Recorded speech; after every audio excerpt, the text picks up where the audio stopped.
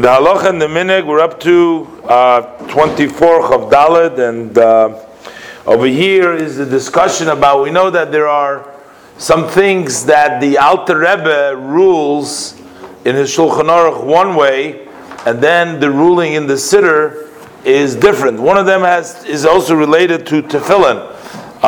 and the Alter Rebbe in the Shulchan Aruch, he says that in between the Shel Yad and the Shel Rosh, not to answer for Baruch Hu and the Dvarim Shev Kedusha, not to interrupt. And then in the Siddur, he does write that you should interrupt in between the Shel Yad and the Shel Rosh to answer Kedusha and Baruch Hu.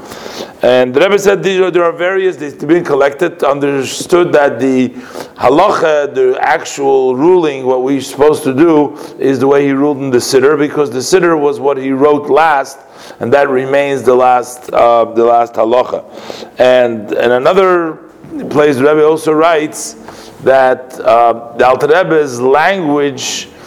indicates that it's not only that if he interrupts he will make another bracha,